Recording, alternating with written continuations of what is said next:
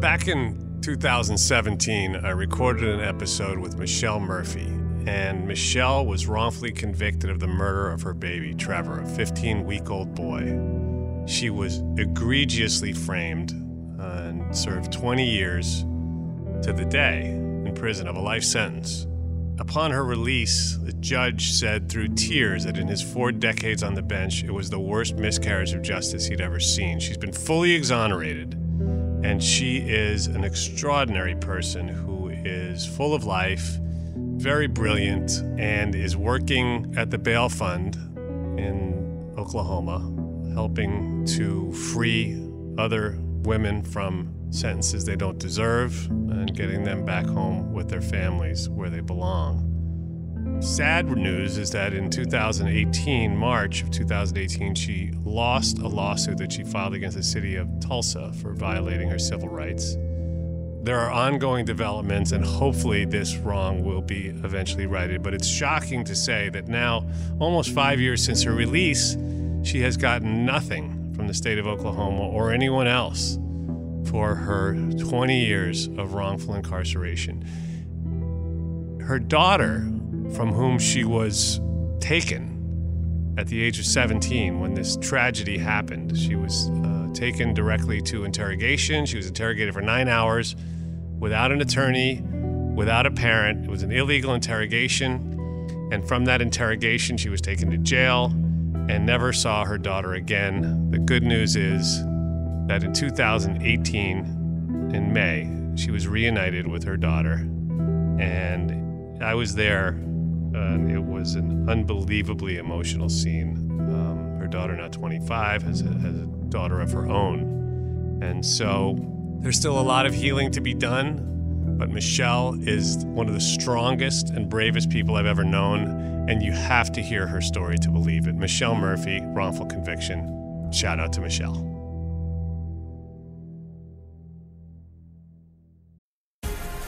The Black Effect presents Family Therapy, and I'm your host, Elliot Connie.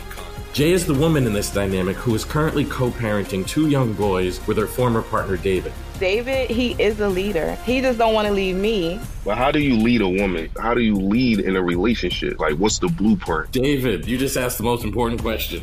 Listen to Family Therapy on the Black Effect Podcast Network, iHeartRadio app, Apple Podcasts, or wherever you get your podcasts. I'm Tamika D. Mallory. And it's your boy, my son, the General. And we are your hosts of TMI. And catch us every Wednesday on the Black Effect Network, breaking down social and civil rights issues, pop culture, and politics in hopes of pushing our culture forward to make the world a better place for generations to come. Listen to TMI on the Black Effect Podcast Network, iHeartRadio app, Apple Podcasts, or wherever you get your podcasts. That's right. Oh, hi, I'm Rachel Zoe, and my podcast, Climbing in Heels, is back and better than ever. You might know me from the Rachel Zoe Project, or perhaps from my work as a celebrity stylist. And guess what? I'm still just as obsessed with all things fashion, beauty, and business. Climbing in Heels is all about celebrating the stories of extraordinary women, and this season is here to bring you a weekly dose of glamour, inspiration, and fun. Listen to Climbing in Heels every Friday on the iHeartRadio app, Apple Podcasts, or wherever you get your podcasts. I'm Diosa. And I'm Mala. We are the creators of Locatora Radio, a radiophonic novela, which is a fancy way of saying a podcast. Welcome to Locatora Radio, Season 9. Love at first listen. We're older, we're wiser, and we're podcasting through a new decade of our lives. This season, we're falling in love with podcasting all over again. And getting to the heart of our stories. We're going places we've never gone before, and we're bringing you along with us. With new segments, correspondence, and a brand new sound.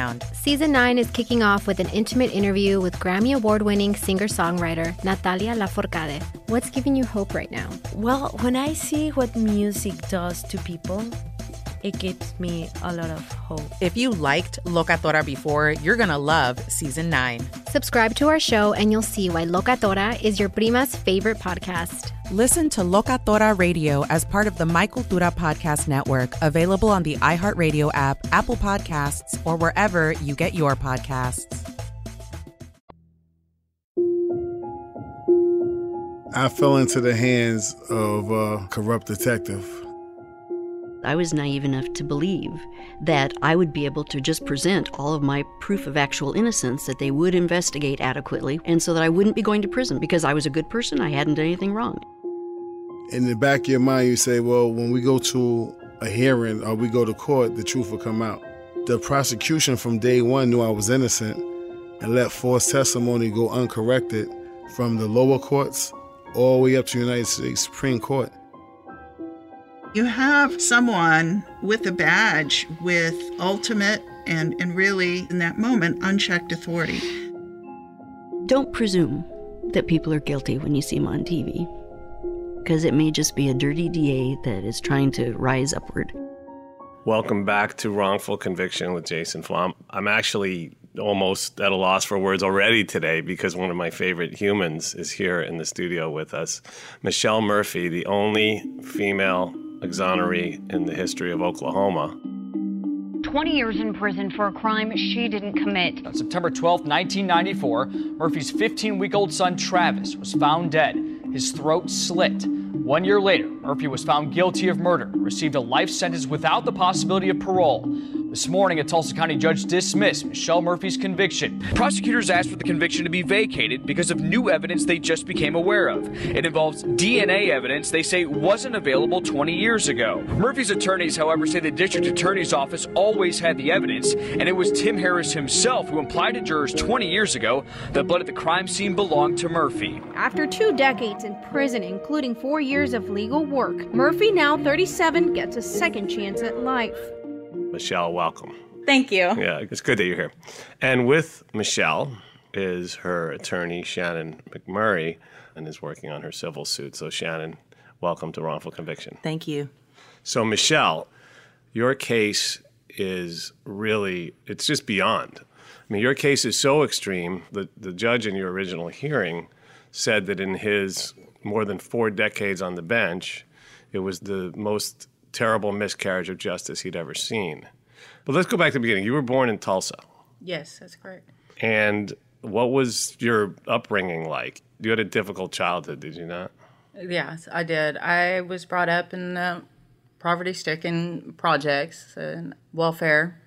I was in and out of foster homes. I went through pretty much every form of abuse you can think of as a child. And then you ended up at the age of 17 with 2 kids, right? Yeah. Which may not be as unusual in Oklahoma, but certainly in many parts of America, people be like, wow, that's pretty crazy. Yeah. And you had a difficult relationship with the father of your children as well. Right. It was a dysfunctional relationship, but I had kicked him out, and I was raising my kids on my own because that's all I wanted was kids of my own to raise.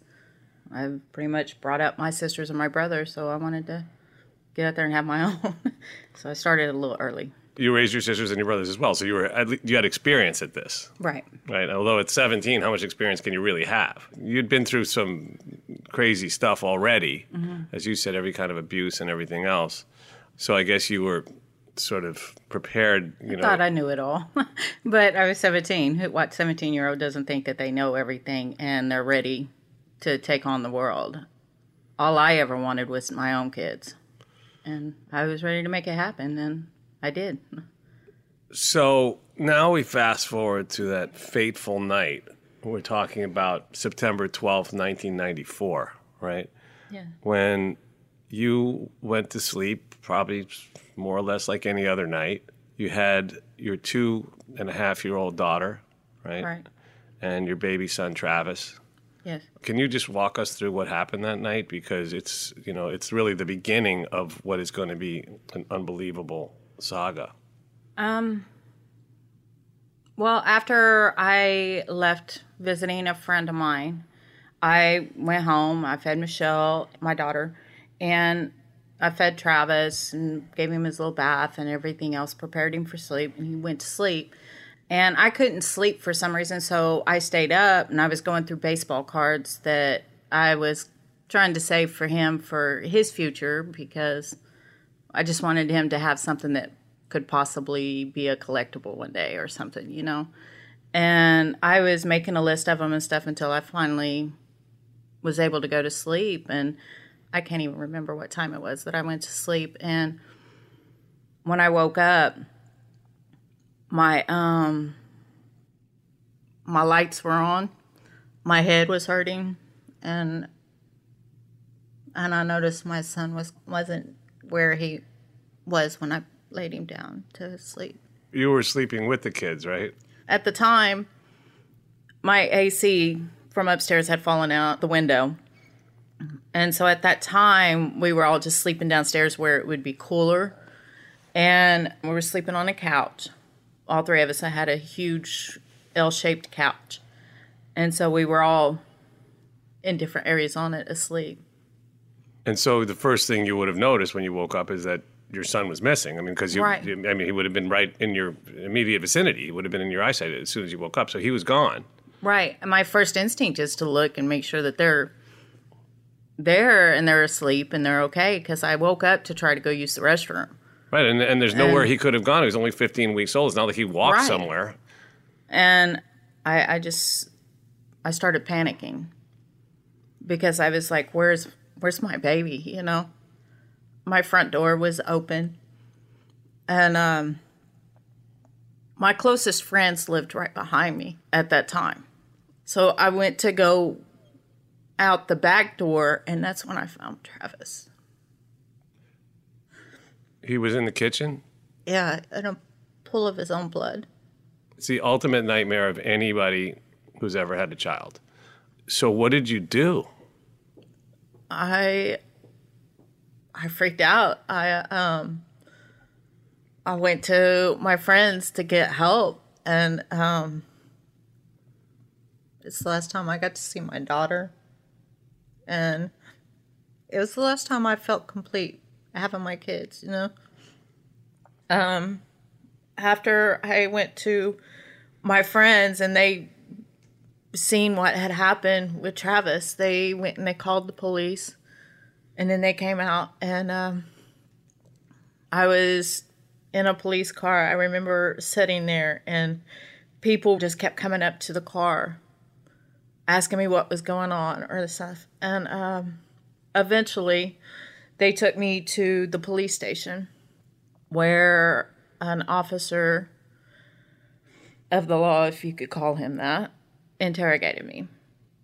It wasn't so much an interrogation, it was more like a browbeating. Like, he told me I had done this, and this is what I did, and how I did it, and why I did this, and all I could say was, I didn't do it. There's so many things wrong with this story, even just this beginning part of the story, because it's illegal in Oklahoma for a 17-year-old, you were a minor, to be interrogated without an adult in the room, a guardian or an attorney, right? But that didn't stop them. At that time in Oklahoma, it was not proper. It's legal today. They've changed the law, but what they did to Michelle is nothing less than despicable. But how? Why? Why would they do this? And here you were, just an innocent child. I mean, you're still a child. Yeah. And they interrogated you for 7 fucking hours. And that is a long, long time, particularly when you are in such a fragile state, right? And you're 17, you have an 8th grade education, you're totally overmatched. You've apparently been hit in the head, right? Because you wake up with this horrible headache.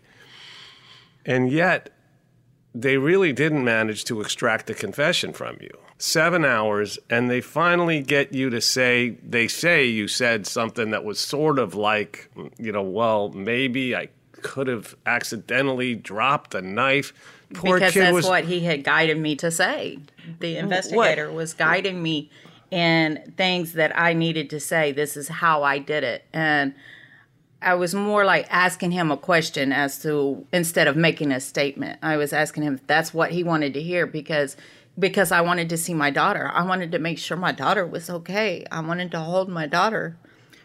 He made false promises. Just say it was an accident. Just say this and you'll get to go home and you'll get to see your daughter. We'll get you counseling. We'll get you therapy. You just need to say it this way. When he didn't like what Michelle said, he would start the recording over again. William was very likely the person who decapitated Travis and left him dead in Michelle's kitchen. There was no knife, no weapon ever found, absolutely no blood evidence on Michelle. They never luminoled. There were 5 separate sets of fingerprints that they never tested. They didn't test the screen door for fingerprints. They didn't test a chair that seemed like blocking the front screen door, and it had blood on it.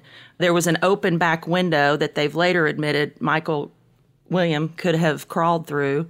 There's so many inconsistencies between his interviews and his testimony at preliminary hearing, and then after preliminary hearing, he was found hung quite suspiciously and dead. So the only person who really knows the truth is dead after he testified. And what the preliminary hearing judge pulled the prosecutor and the defense attorney in after the preliminary hearing and said, you need to seriously consider him as the suspect. Well, I was reading about this, Shannon, and I found it absolutely extraordinary that the judge at your preliminary hearing was Judge Messler. And in an interview, he called this case, and I'm quoting, the biggest miscarriage of justice, unquote, that he had ever been connected to, and he was holding back tears when he said it. I mean, what does that tell you about, for a judge who'd been on the bench for over 4 decades to say something like that, holding back tears? This is where it really gets me, because I've never heard this before. At one point during this preliminary hearing, which is when this should have stopped, he actually called the attorneys to his chambers to ask if the quote-unquote witness, who we now know was almost certainly the perpetrator, the murderer, William Michael Lee, if he had an attorney.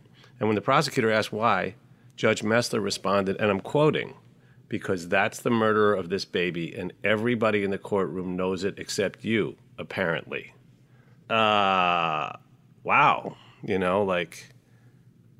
You would hope that at that point, somebody would have said, okay, we're done. That's enough. We can stop now. We can shift our focus.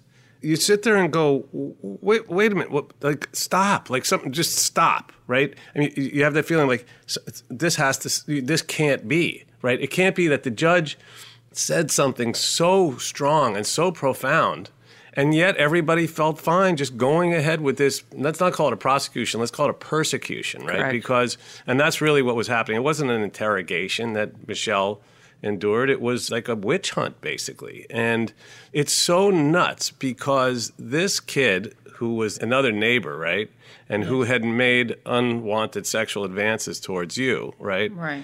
And it gets worse and worse as this unravels because of the fact that there was evidence that was not allowed in court because the kid self-asphyxiated and hung himself between the time of your arrest and the time of the trial. It's all just totally bizarre. But the testimony was not allowed that was going to be presented, that he had decapitated a cat, that he had shown up at school the day of the murder, joyful and talking about how he had, exacted some revenge on you, and other details. How that bitch is going to pay. Yeah, right. So that would have been the end of the trial right there, right? It would have been like, any jury, I don't care. Any jury is going to hear that stuff. And there was more. There was a psychologist who had said that he was 10 years old. He had examined him and that he had shown, when he feels rejected, that he had violent tendencies. I mean, this is textbook, right? That's exactly what happened. He had this rejection, and obviously he was pretty twisted considering the way he died, right? Self-asphyxiation is a bizarre thing at any age, but the fact that he was doing that when he was 14 or 15 when he died is really, it takes it to a whole nother level. So there's just so many bad actors in this particular play. So back to this crazy judicial nightmare of yours, right? So they decide to proceed, even though everybody knows that you're innocent, and they just went ahead anyway, which is shocking. So what happens next? Now you're in jail awaiting trial, right? They didn't let you see your baby. They lied to you in the interrogation room. You're in jail. I was put in a cell by myself because I was 17 with a barrier in front of my door until I turned 18. Even though I was being charged as an adult, I was still treated as a juvenile. And I didn't get out but for an hour a day after everybody else was locked down and have access to the phones, the shower, what have you. And it was only for an hour at a time. You're in solitary confinement. Yeah, that's correct. Right. Nobody bothered to think, does she need a psychologist, any sort of counseling after what you'd been through? I mean, okay, I can't even process that. And meanwhile, are you even aware of what's going on with your daughter at this point? Has anybody told you? I couldn't get any answers from anybody. Did you have parents that you could talk to or anybody My around? mother, but she didn't know either. Well, they just denied her access as well because of things that had happened to me in her care as a child. They kept her out of the loop too. Was she allowed They denied my entire family. Was anyone visiting you? I got a few visits from family, but they were in the dark just as much as I was. And we find out later that your daughter was adopted by close friends of the prosecutor, right? Correct. Which, again, just adds a layer to this that is off the fucking wall. I mean, it just doesn't make any logical sense. And then you go to trial. You turned 18 in prison, right? The worst 18th county birthday jail, ever. Spent some of the best birthdays, or supposed to be the best birthdays, in jail or prison. And back then, I've been a lawyer now 20-some years, but I was an intern for the public defender's office and would have to go to the adult detention center. And these women and men were either in cages or in a bunker, so to speak, lying on top of each other, roaches, rats, it was despicable. And the smell was unfathomable. I mean, I would throw up in my mouth every time it was just awful. But you had to go out there, and as a public defender intern or lawyer, we would go out there just to check on their well-being, and we would report the conditions, and it never changed. I could not even imagine having to endure that, even if I did do something wrong. But knowing I didn't do anything and being in that And this is the jail. It's unspeakable. That's where Michelle was held. Right, prior to the trial. The adult, yes. It was horrible. And that's something that is worth understanding. Jails, by and large, are worse than prisons for some of the reasons that you're talking about. Correct. There's no recreation. Many people are held, as Michelle was, in their cell for 23 hours a day. The lights don't go off. They're never cleaned. They're literally breeding grounds for disease, violence, rape, because there's so much pressure built up because there's nothing to do except for sit there. You've got people in there who are innocent, like Michelle. You've got people in there who are accused of crimes but can't post bail, but they may or may not be innocent. We have no idea. And then we have them mixed in with violent criminals. It sounds like a more benign word than prison, and it's important for people to understand that it's the farthest thing from it. Well, and then also, especially whenever the media crucifies you and makes you out to be one of the most horrific monsters there is, and you're charged with any form of a child crime and they broadcast it, these people, these women or men in jail, they see that. They watch the news. You get taunted. You just get fucked with really bad in there. And it's 24 hours. You get fucked with, excuse my language, messed with in there.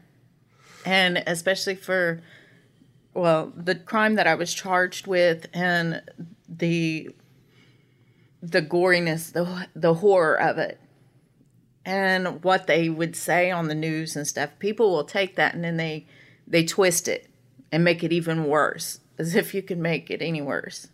But being in there and you're innocent of this as well, and you don't know, like me, I didn't know where my daughter was, and just, I'm going through this, and then I'm having people yelling through the vents, hollering at me all the time, calling me a baby killer. I got threats all the time. They were going to make sure my food had something in it. They were going to do the same thing to me that I supposedly done to my child. I mean, you learn to just kind of try to block it out as much as you can, but you can't block it all out. And it's 24 hours a day. I can't imagine how it's just bad and worse, and it's a miracle that you survived that ordeal, because you're right. It can't be any worse than that, to be in there accused of what you were accused of, having lost your child, being deprived of seeing. I mean, it's literally the ultimate nightmare. And yet you lived through it, and here you are today, that's a miracle. So then there's the trial, and you're finally going to trial. Did you believe that things were going to work out and that finally somebody would tell the truth and you would be able to go home? I knew that I was innocent, and I believed that once they heard all this BS that they had made up about me and everything else, that somebody was going to see what I knew, and they would let me go home, But they were so narrow-minded and blinded by what the prosecutor portrayed. And I got a life without parole sentence. Well, the lawyer was asleep. As a defense attorney, and I've done it my entire career, I know that we as attorneys are the only thing that can stop the mountain of the United States and the government. We're the stopgap, and we have to. If you can't get in there and fight like hell, then get the hell out of the courtroom. I see it day in and day out, lawyers that aren't prepared, but they weren't just not prepared. It's almost like they just went with the prosecution and whatever their theory of the case was. They did not control anything in that courtroom or anything leading up into the courtroom, and they didn't do what they're supposed to do. And so that was a part of the problem as well. Is a problem that we see all too frequently is that people are not adequately represented by their defenders, and you're certainly a textbook case of that as well. I mean, this was a case where even though there was prosecutorial misconduct, gross prosecutorial misconduct, including lies about the blood evidence, which, had they told the truth, would have exonerated you instantly because your blood type didn't match the blood that was found at the crime scene. And, of course, It even goes further. There was blood, presumably from the perpetrator, at the crime scene.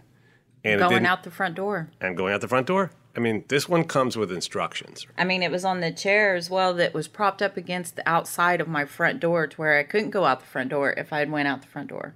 So I'd have to have gone out the back. On top of everything else, you have no blood on you, right? And so any investigator right out of school would go, well, wait a minute, this doesn't make any sense. You can't commit a violent, terrible stabbing with blood everywhere, but you don't get any blood on you, right? And so immediately there should have been like, she didn't do it. Let's take care of her, right? She's just been through the most traumatic experience that anyone can go through. Let's get her some help. Let's make sure her daughter's okay. That would have been the appropriate reaction. And let's go find who did this. You would think that would be the proper way to do things. Well, that is the proper way to do things, but that's not what they did, right? I mean, in a civilized society, there's no question that that's what should have been done. They had their sights set on you, and it's hard. I was an easier target for them. Yeah, right. Except for not really, though, when you think about it, because they had all evidence that they needed to. I mean, they had blood evidence and everything. I mean, they knew that. Okay, I'm going to get too angry.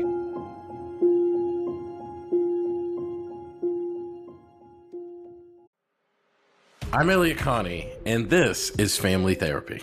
My best hopes, I guess, identify the life that I want and work towards it. I never seen a man take care of my mother the way she needed to be taken care of. I get the impression that you don't feel like you've done everything right as a father. Is that true? That's true, and I'm not offended by that. Thank you for going through those things, and thank you for overcoming them. Wow. Thank God for deliverance. Every time I have one of our sessions be positive. It just keeps me going. I feel like my focus is redirected in a different aspect of my life now. So, how'd we do today? We did good. The Black Effect presents Family Therapy. Listen now on the Black Effect Podcast Network, iHeartRadio app, Apple Podcasts, or wherever you get your podcasts. I'm Tamika D. Mallory. And it's your boy, my son, the General. And we are your hosts of TMI. New year, new name, new energy, but same old us. Oh, yeah. And catch us every Wednesday on the Black Effect Network, breaking down social and civil rights issues, pop culture, and politics, in hopes of pushing our culture forward to make the world a better place for generations to come. But that's not all. We will also have special guests to add their thoughts on the topics, as well as break down different political issues with local activists in their community. If you like to be informed and to expand your thoughts, listen to TMI on the Black Effect Podcast Network, iHeartRadio app, Apple Podcasts, or wherever you get your podcasts. That's right. Hey, everybody. Welcome to Across Generations, where the voices of Black women unite in powerful conversations. I'm your host, Tiffany Cross. I want you all to join me and be a part of sisterhood, friendship, wisdom, and laughter. In every episode, we gather a seasoned elder. But even with a child, there's no such thing as the wrong thing if you love them. Myself, as the middle generation. I don't feel like I have to get married at this big age in life, but it is a desire I have and something that I've navigated in dating. And a vibrant young soul for engaging intergenerational conversations. I'm very jealous of your generation that didn't have to deal with Instagram and Tinder. This is Across Generations, where Black women's voices unite, and together, you know how we do, we create magic. Listen to Across Generations podcast on the iHeartRadio app, Apple Podcasts, or wherever you get your podcasts. Parents, ready to discover a new educational and interactive podcast for kids? Join Stories for Kids by Lingo Kids, where episodes are packed with fun activities. Right, Elliot? Oh, yes! We learned how to recycle at the beach. That was great fun. Callie, what do you say? It was. And that time when we did the science experiments and Billy made raisins dance. So cool, Billy. He did. Not to mention when a certain Elliot took up swimming classes with Lisa. That was me. Bet you can't catch me. I'm going to get you. All this fun and more in our Stories for Kids. Lingo Kids Stories for Kids is now available on Story Button, the kid-friendly device for screenless podcast listening. Listen to Stories for Kids on the iHeartRadio app, Apple Podcasts, or wherever you get your podcasts.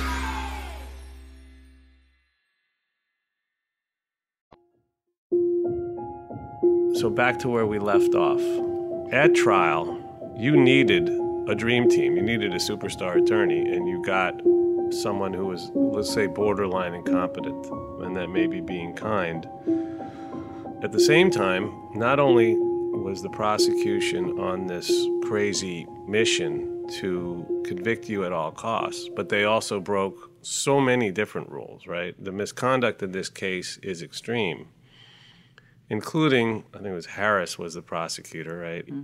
He lied about the evidence. Not only did they withhold the exculpatory evidence, which is a Brady violation, they lied about the actual evidence. They at least suggested to the jury that the blood that was found at the crime scene could have been or was probably yours, right? Which they knew was 100% untrue. Not mine, right. Yeah, they knew it was not yours, but they led the jury to believe that it was. And that's hard when you're in the jury seat, right? You're one of these jurors and you're sitting there and you've been hit with all this publicity around your case and everything else. And, you know, you're feeling, I'm sure, very stressed out because it was a baby killed. They even showed the jurors an autopsy of my son. Yeah, so that's horrific too. So I can only imagine what it was like for them to sit there and see that. I mean, I had to just listen to it. I was forced to. I didn't want to see it. You know, I already had enough horrors, but I had to sit in there and I could hear the video playing and all the things that they were doing. So I can only imagine that made a big impact on the jurors too. And they wanted somebody to pay for it. And I get that. I want somebody to pay for it too, but not me. I didn't do it. So there had been this circus of a trial, and ultimately the jury goes out. You were probably, even as a 17, 18-year-old girl with an 8th grade education, you were probably aware that your own attorney wasn't doing such a great job. Right. But did you think that they were going to come back and actually find you guilty? I never lost hope, and I was just I was praying that they would see the truth and that they would know I couldn't do something like that. But I was wrong. So that moment, Michelle, now you've been through everything a human being can endure from the time you were a child. And what was that moment like? I can't forget it. There's a lot of things I wished I could forget. When the jurors come back in and I was in there, I was just holding on to my faith and that they were going to know there is no way that I could do that. There's too many holes in what they tried to portray and that they would see through that. And I kept holding on to the fact that I knew I was innocent and that I was hoping that they weren't too blind to see that I was innocent, because it was clear I was wrong, because they found me guilty and gave me a life without parole sentence. I remember my grandfather and my uncle in the courtroom, and I had never seen them cry, and they both broke down and cried. I remember my sister break down, and she was screaming at the juries, telling them that how could they do it, that they were wrong. And I remember seeing my mom over there, and she was breaking down crying as well. Well, everybody that was there, my family-wise, were all broke down and crying because they all believed I was going to come home. And I didn't know what the sentence was that they had given me until I was able to talk to my mom later. And I asked her, I said, what was the sentence they gave me? All I heard was guilty and life. Everything else was just kind of like blacked out. I couldn't believe it, that they had found me guilty. And just hearing them say that, it was like I lost my heart. It was ripped out again. What was left of it anyhow. And then seeing my family break down like that, it was hard. And then they took me back to the county jail and put me in my room. Yeah, I can't believe even now that they convicted you. It's something that all of us as Americans and human beings should be ashamed of. And I am. So you're sentenced to life in prison, and you had a lot of life left to live when you're 18 years old. And you end up going to prison. I want to get to how you managed to persevere and find the strength to fight for yourself when you could have so easily given up. I mean, I think most people in your situation would have given up. There are times that I wanted to give up, but I couldn't. I just couldn't, because I have a daughter, and now I know I have a granddaughter too. And to hell with everybody else, I had to prove to her that I didn't do this. And in order for that, I had to get my innocence proven. And that's what kept me going through the 20 years. And even now is what keeps me going, is one day having the possibility of letting her know the facts, not what she's been led to believe, and being a part of her life. The fact that you still now, 3 years after being fully exonerated and found actual innocent, and the ruling was with prejudice, so that means they can't retry you. The idea that you still haven't been able to reestablish a relationship with her is something that troubles me a lot, but I'm hopeful. I mean, I think that ultimately that you will, and hopefully there'll be a happy ending to this. And I believe one day she will come around and she'll let me be a part of her life. It is going to happen, because it has to. You know, there's another couple of twists and turns in this, right? Because you ended up serving 20 years, but halfway through that, there was light. There was a break in the case. Yeah. Before my mom passed away, my mother had written the Innocence Project. She wrote a lot of people because she wanted to get me my dream team, my own dream team, is what she called it.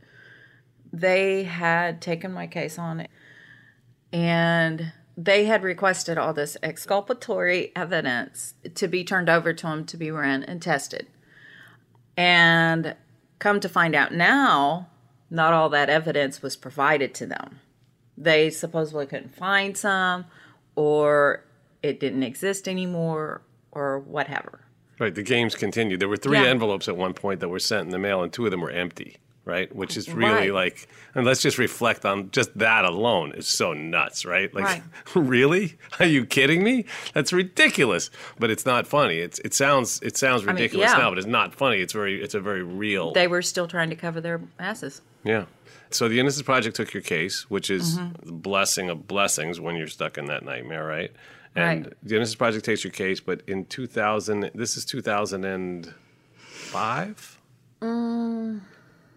I believe it was before that. I think it was 2004. I'm not sure on the timeline, but whenever they ran the test on what they were provided with, there was nothing that they could do because it was all just Travis's blood.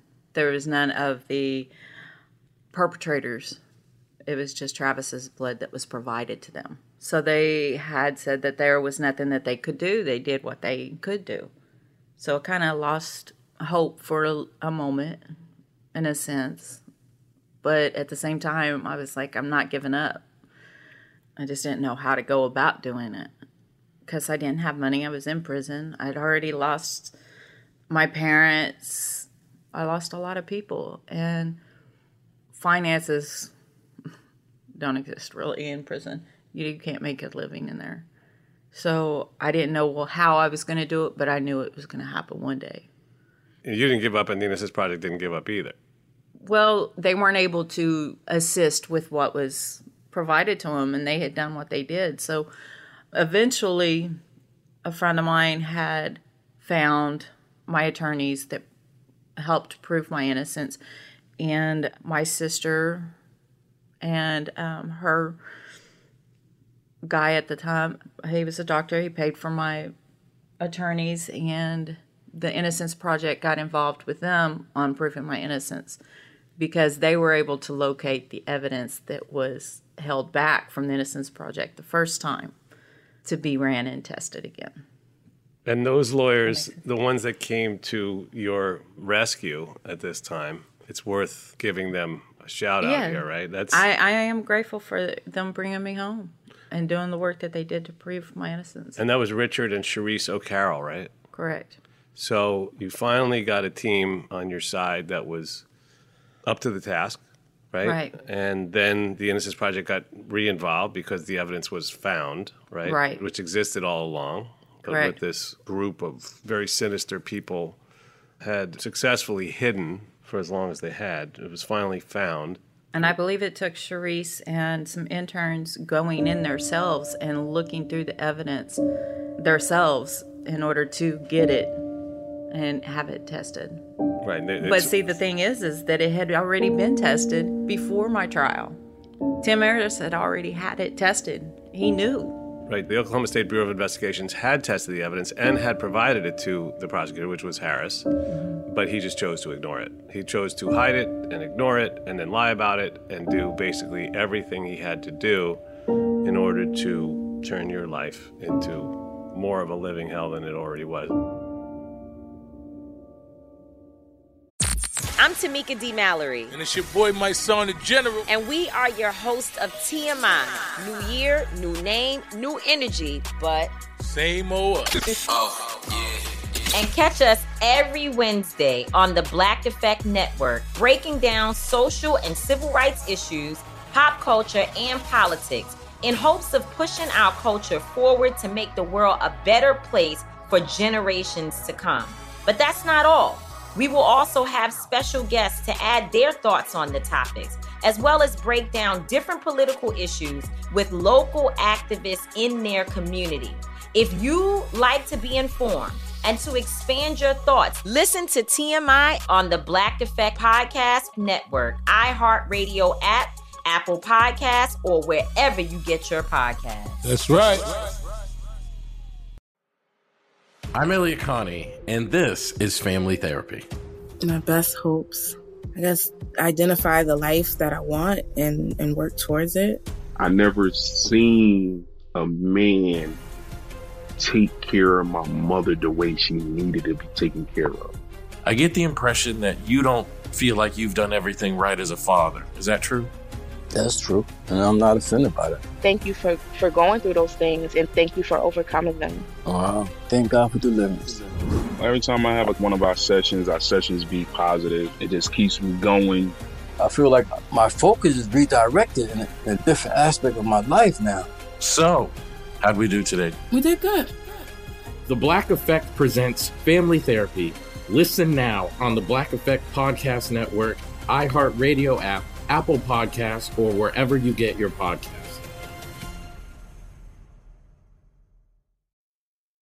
Hey, everybody. Welcome to Across Generations, where the voices of Black women unite in powerful conversations. I'm your host, Tiffany Cross. I want you all to join me and be a part of sisterhood, friendship, wisdom, and laughter. In every episode, we gather a seasoned elder. But even with a child, there's no such thing as the wrong thing if you love them. Myself as the middle generation. I don't feel like I have to get married at this big age in life, but it is a desire I have and something that I've navigated in dating. And a vibrant young soul for engaging intergenerational conversations. I'm very jealous of your generation that didn't have to deal with Instagram and Tinder. This is Across Generations, where Black women's voices unite, and together, you know how we do, we create magic.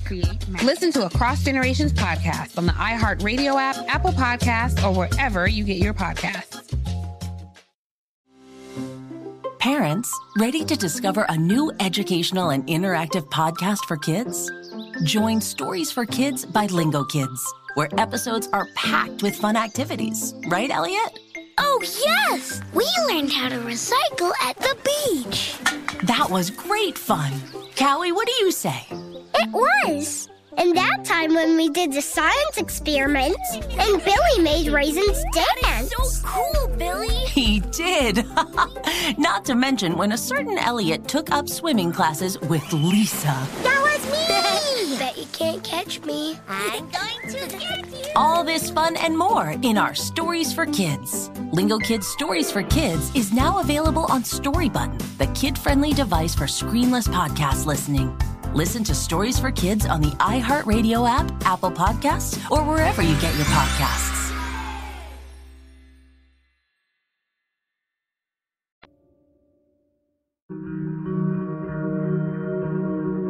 Ultimately, you come back to court with appropriate representation, strong representation, actually. Right. Let's call it what it is. Yeah. And you finally get justice. What was that like? It was like a huge weight of the world just lifted off of me. And it was a major relief. But at the same time, it was like, it had a moment of sadness because my parents couldn't be there. Especially my mom. My dad wasn't really a part of my life, but my mom couldn't be there to experience it with me. Or my daughter. Who was there that day, Michelle, with you besides Richard and Charisse? I had some family in the courtroom that day. I believe my baby sister was there with her husband. And the doctor was there, Dr. Fizell, who paid Charisse and Richard O'Carroll to take my case on. Well, that's, that's pretty heroic of him. So finally, some good people have come to your aid, rescue. It's bittersweet because obviously your parents weren't there to see their baby be exonerated. But it was awesome to be able to finally, the court system acknowledges that I am innocent. And to all the people that had prosecuted me and even in prison, those that beat me down and talked horribly about me and made my life hell in there, to all those people that had misjudged me. And it was just like, I told you, I was innocent. What did the judge say? I was relieved. He looked straight at me and he said, Michelle Murphy, you are actually innocent. And he said that 3 times. And said that we were dismissed. Did anybody apologize? Oh, no. No.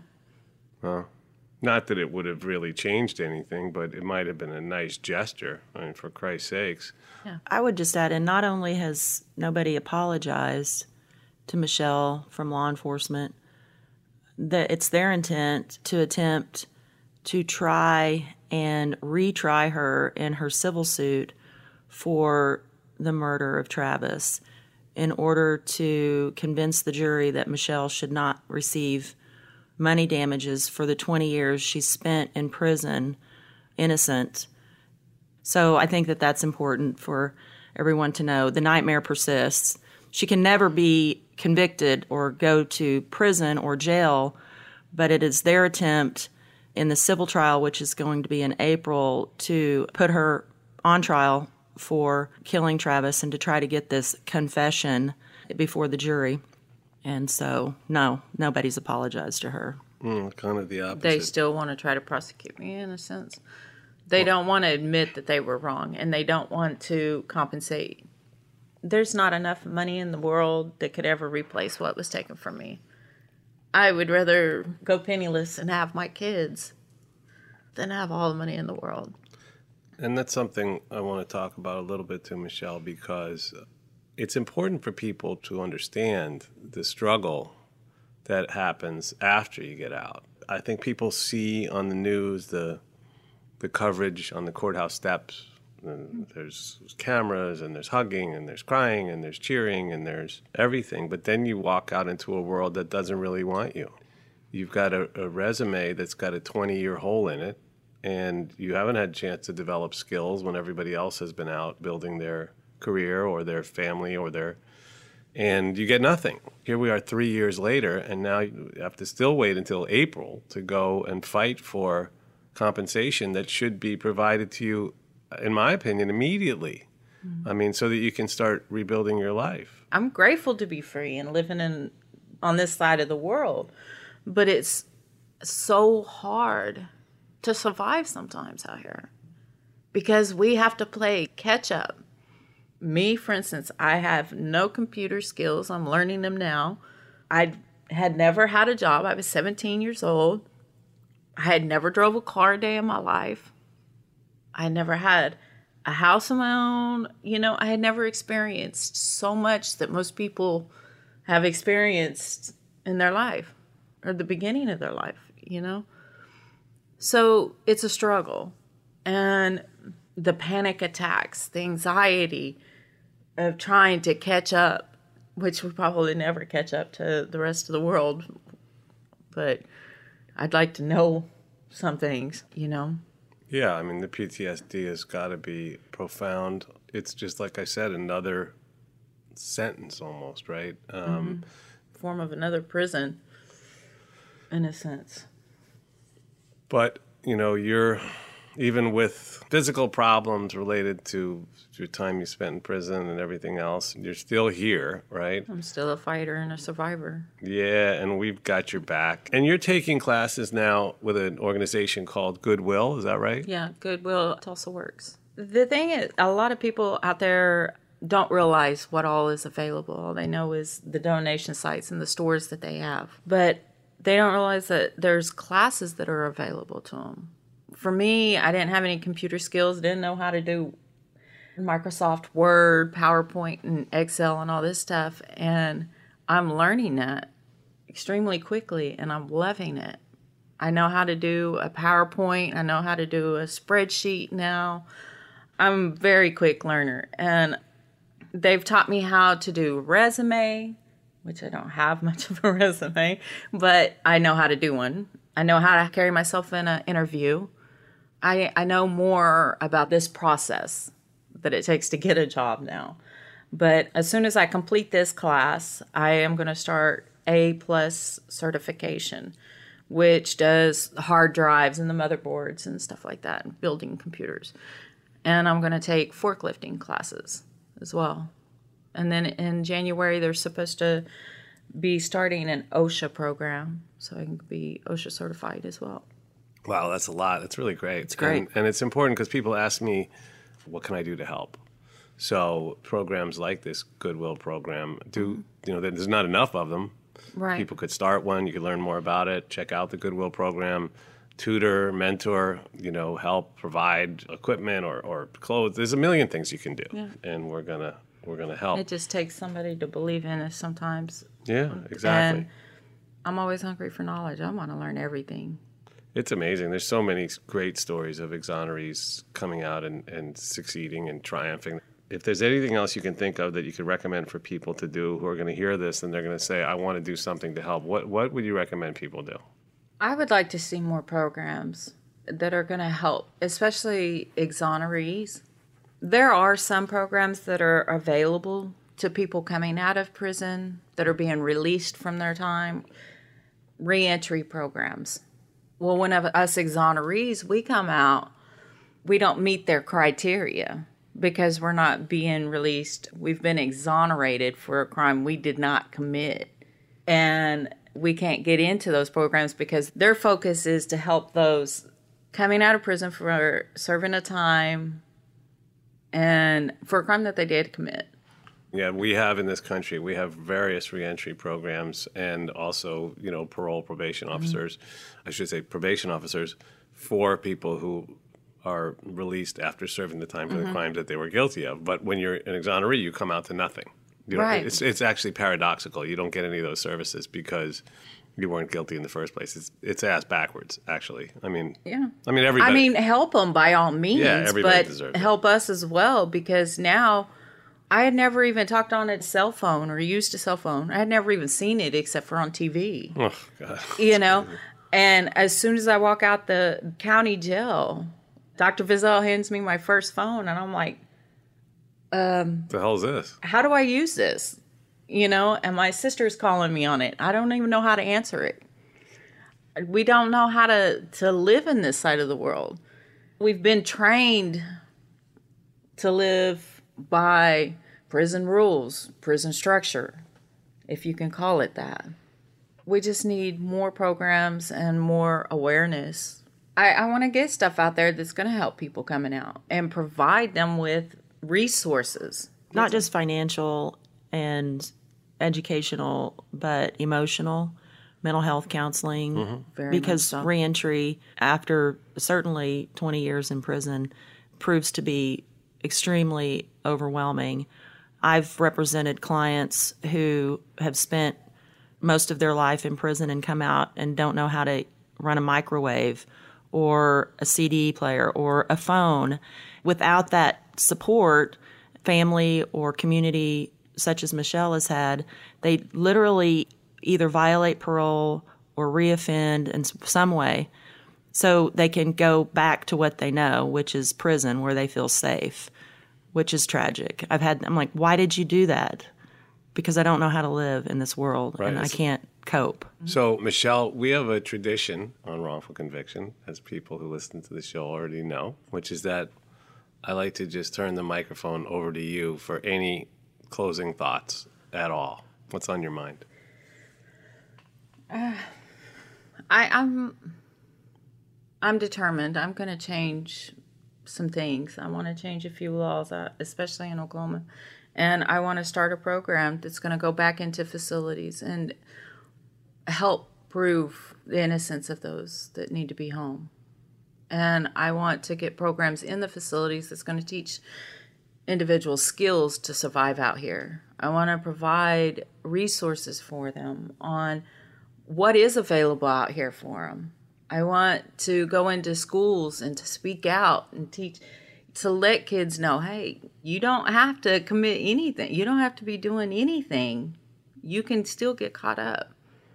And your life can be taken away from you in the blink of an eye, especially the way this is going out here in the world now. And I just want to help. Michelle, what can I say? You are amazing. And it's been really a profound experience for me, having you in my life and having you on Wrongful Conviction today. So I want to thank our two guests, our star, Michelle Murphy, and her wonderful attorney, Shannon McMurray. So thank you both for being here, and I'm looking forward to the next phase of your life. Thank you for having us.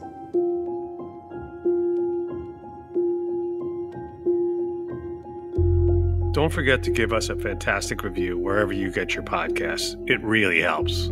And I'm a proud donor to the Innocence Project, and I really hope you'll join me in supporting this very important cause and helping to prevent future wrongful convictions. Go to innocenceproject.org to learn how to donate and get involved.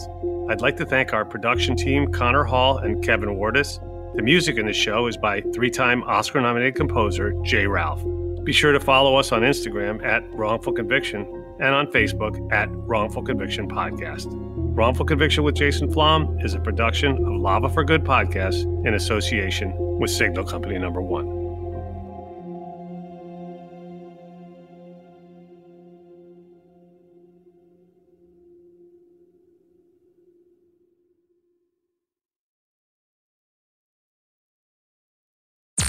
I'm Tamika D. Mallory. And it's your boy, my son, the General. And we are your hosts of TMI. And catch us every Wednesday on the Black Effect Network, breaking down social and civil rights issues, pop culture, and politics in hopes of pushing our culture forward to make the world a better place for generations to come. Listen to TMI on the Black Effect Podcast Network, iHeartRadio app, Apple Podcasts, or wherever you get your podcasts. That's right. The Black Effect presents Family Therapy, and I'm your host, Elliot Connie. Jay is the woman in this dynamic who is currently co-parenting two young boys with her former partner, David. David, he is a leader. He just don't want to leave me. But how do you lead a woman? How do you lead in a relationship? Like, what's the blueprint? David, you just asked the most important question. Listen to Family Therapy on the Black Effect Podcast Network, iHeartRadio app, Apple Podcasts, or wherever you get your podcasts. Oh, hi, I'm Rachel Zoe, and my podcast, Climbing in Heels, is back and better than ever. You might know me from the Rachel Zoe Project, or perhaps from my work as a celebrity stylist. And guess what? I'm still just as obsessed with all things fashion, beauty, and business. Climbing in Heels is all about celebrating the stories of extraordinary women, and this season is here to bring you a weekly dose of glamour, inspiration, and fun. Listen to Climbing in Heels every Friday on the iHeartRadio app, Apple Podcasts, or wherever you get your podcasts. I'm Diosa. And I'm Mala. We're the creators of Locatora Radio, a radiophonic novela, which is a fancy way of saying a podcast. Welcome to Locatora Radio Season 9. Love at First Listen. This season, we're falling in love with podcasting all over again. With new segments, correspondence, and a new sound. Listen to Locatora Radio as part of the My Cultura Podcast Network, available on the iHeartRadio app, Apple Podcasts, or wherever you get your podcasts.